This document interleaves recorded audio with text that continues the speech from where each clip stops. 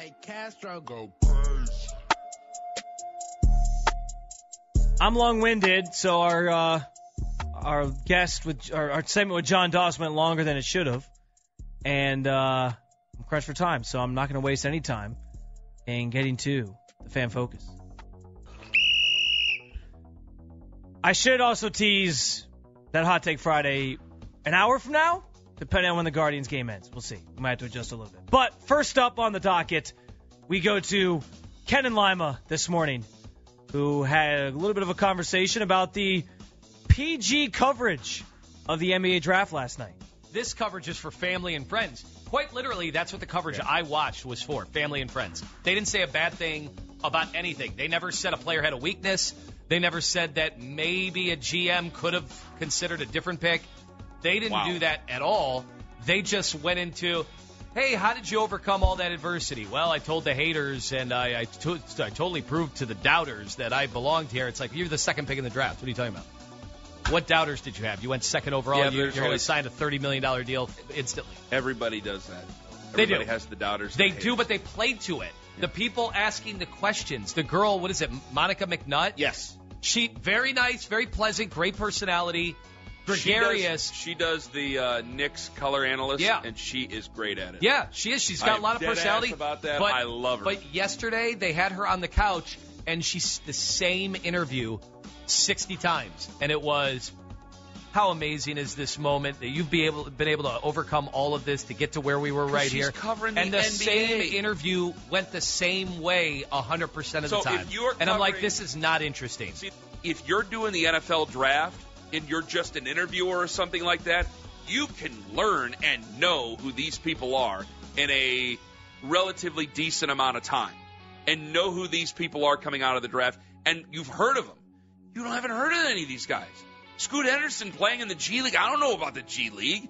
There's a team that plays at the Wayne State Arena, or the Wayne State Fieldhouse. You know where the Wayne State Fieldhouse is? Where is that? It's at the campus of Wayne State University on the north side of Detroit, Michigan. It holds 3,000 people. It's the home of the Motor City Cruise. You have a lot of these guys, they put her at a disadvantage, and she can learn as much as she can, but it's going to turn into, what are you going to do? Are you going to go after him? Are you going to grill him? No. I appreciate the context on this because, again, being in studio last night hosting, we didn't have the volume on. We couldn't listen to the actual draft coverage. So to hear Lima talk about how it was just everyone gushing about how great these guys are and leaning into the narratives that they're pitching about or throwing out there about how they were this great underdog story, even if they weren't, I didn't know that.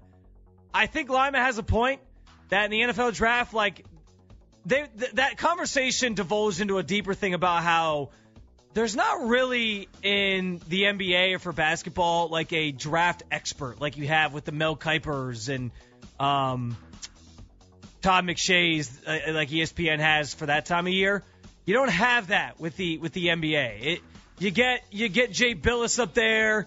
You get J.J. Redick up there like they had, and they can provide some insight into these guys somewhat, and they know the game, but you don't have that guy who really dives into the numbers and figures all this out throughout the year and is this expert. I think that maybe is why you saw maybe that PG, as I described it, coverage of the NBA draft versus what you get for the NFL. It's interesting. I didn't know that it was sort of talked about and presented that way, but I'm fascinated to see if it's a trend every year, if they change it, or if that's just kind of the way they do it with the NBA. It's completely different.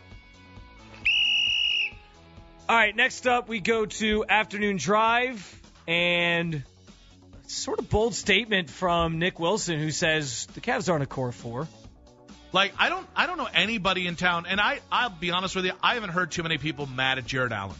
I think if you've displaced anger about that Knicks series, specifically on Jared Allen, you are absolving J.B. Bickerstaff, you are absolving Darius, you are absolving Evan, you are absolving Donovan, you are absolving a culture. You're absolving a culture that allowed you to get handled by a lesser talented team in 5 games. So I don't want to trade Jared Allen because of how he looked in that series. Mm-hmm.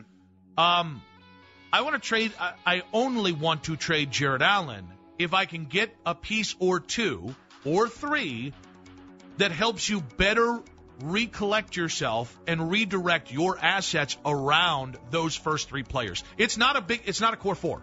It's a lie. No, and listen, not many teams, in fact, there really aren't any teams that have a core 4. Mm-hmm. Like a true core 4. Like, we've got 4 players, really on any given season, any of them could be an all-star. Yep.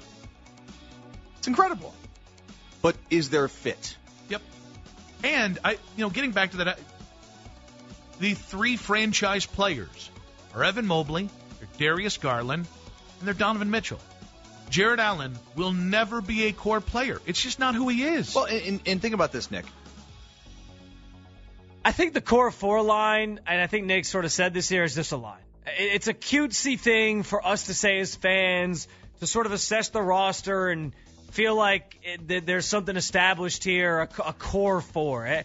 It doesn't actually mean that Jared Allen is necessarily this franchise-altering, championship-winning player. And to Dustin's point, it's about fit. That's what the Cavs have to sort of address this offseason. They have to decide if all 4 of these guys fit together or if there's a different iteration that they should be trying to pursue and put together. I think based off how the playoffs go, we kind of know the answer to that. If they're going to try to run it back because they think it's too early in the process to know, then I guess we're going to have to live with that, and we'll be asking ourselves the same questions next year. But I don't know that I put that much emphasis on, this is supposed to be a core 4. They're supposed to have 4 dominant players. I understand Jared Allen is who Jared Allen is. He probably is the lesser of the group. But the core 4 thing is just a line. It's just a tagline for fans to kind of get excited and describe the current state of the team. Next, we go to Baskin and Phelps. They were talking about the NBA draft last night as well, and something that I noticed while I was hosting, man, does that thing take a long time. It still blows my mind to think about how many rounds they used to have in the NBA draft. Although, as I was watching last night, it was pretty amazing.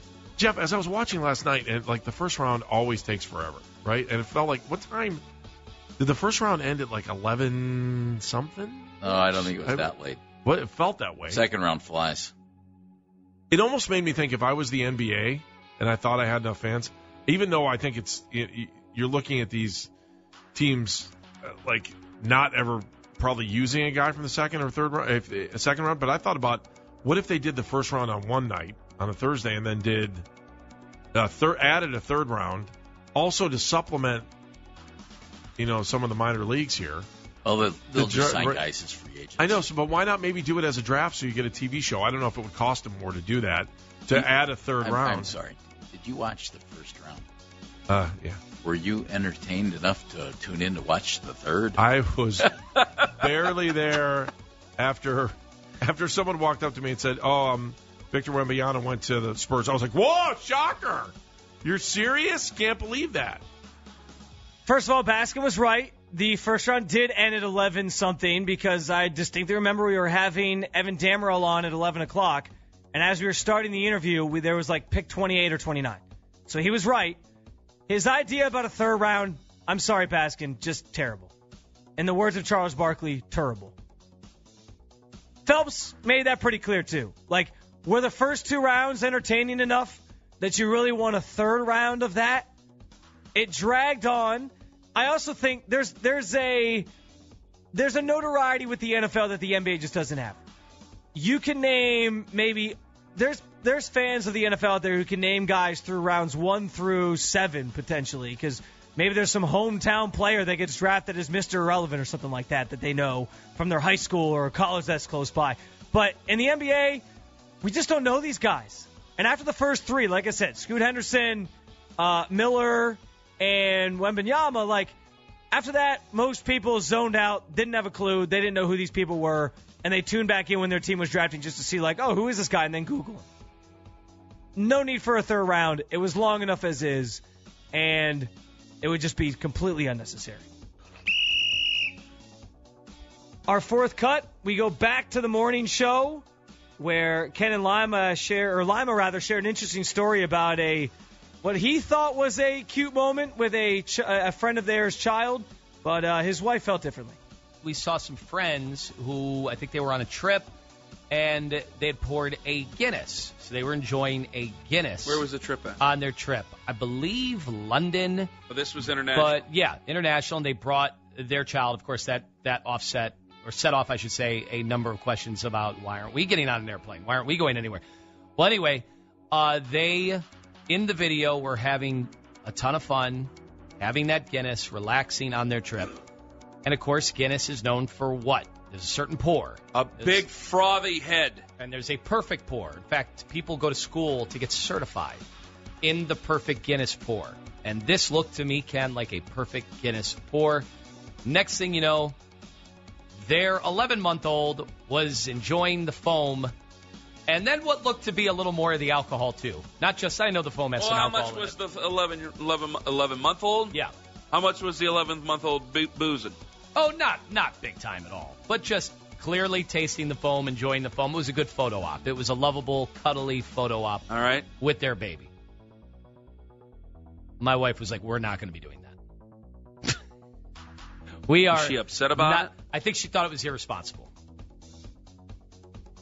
to let a baby have any kind of alcohol intake ever. And I said, well, wait a second. I thought that a lot of people have told us that if our baby's ever sick or teething you do the whiskey situation, deal. you do the whiskey. And she said, well, that's different. Is it different, or are these such minute portions of alcohol? What does she? That there's not. It's well, not the like foam. It's not like the baby's going to get behind the wheels of. It's not operating heavy machinery. Yeah. It's not like she's going to get behind and get a bobcat going there. Our baby can't even really put the blocks down in the right pattern. So, the problem is what? Does it look irresponsible? No, is it irresponsible? No. This story was funny because it's so relatable. As a new parent myself, I can tell you, my wife would not. I think my wife would be in the same boat as Lima's wife. I think my wife would see that and she'd say, it's a little dicey there.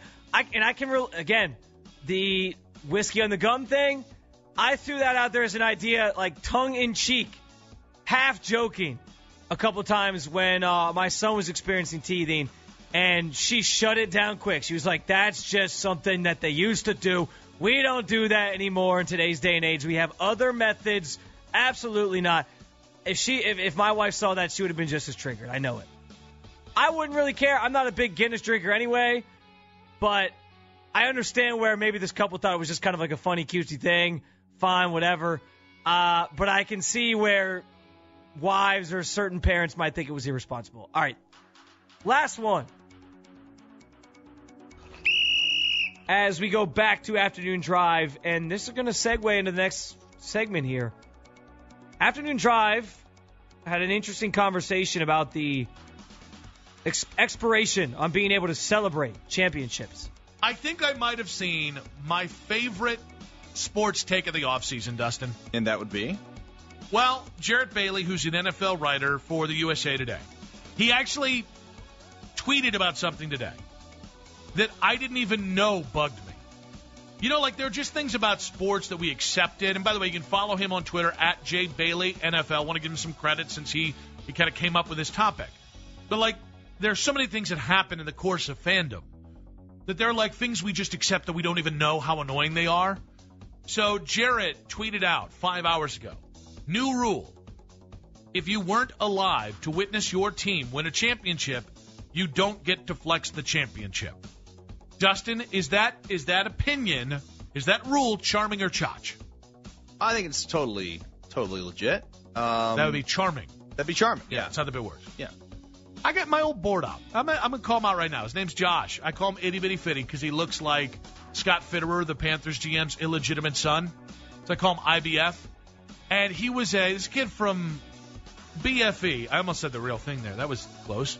He was from the middle of nowhere in, just outside of Charlotte. And his teams were the Dallas Cowboys, the New York Knicks, and the New York Mets. So he's about a decade or more younger than me. So in his life, he had never seen a Mets, a Knicks, or a Cowboys championship.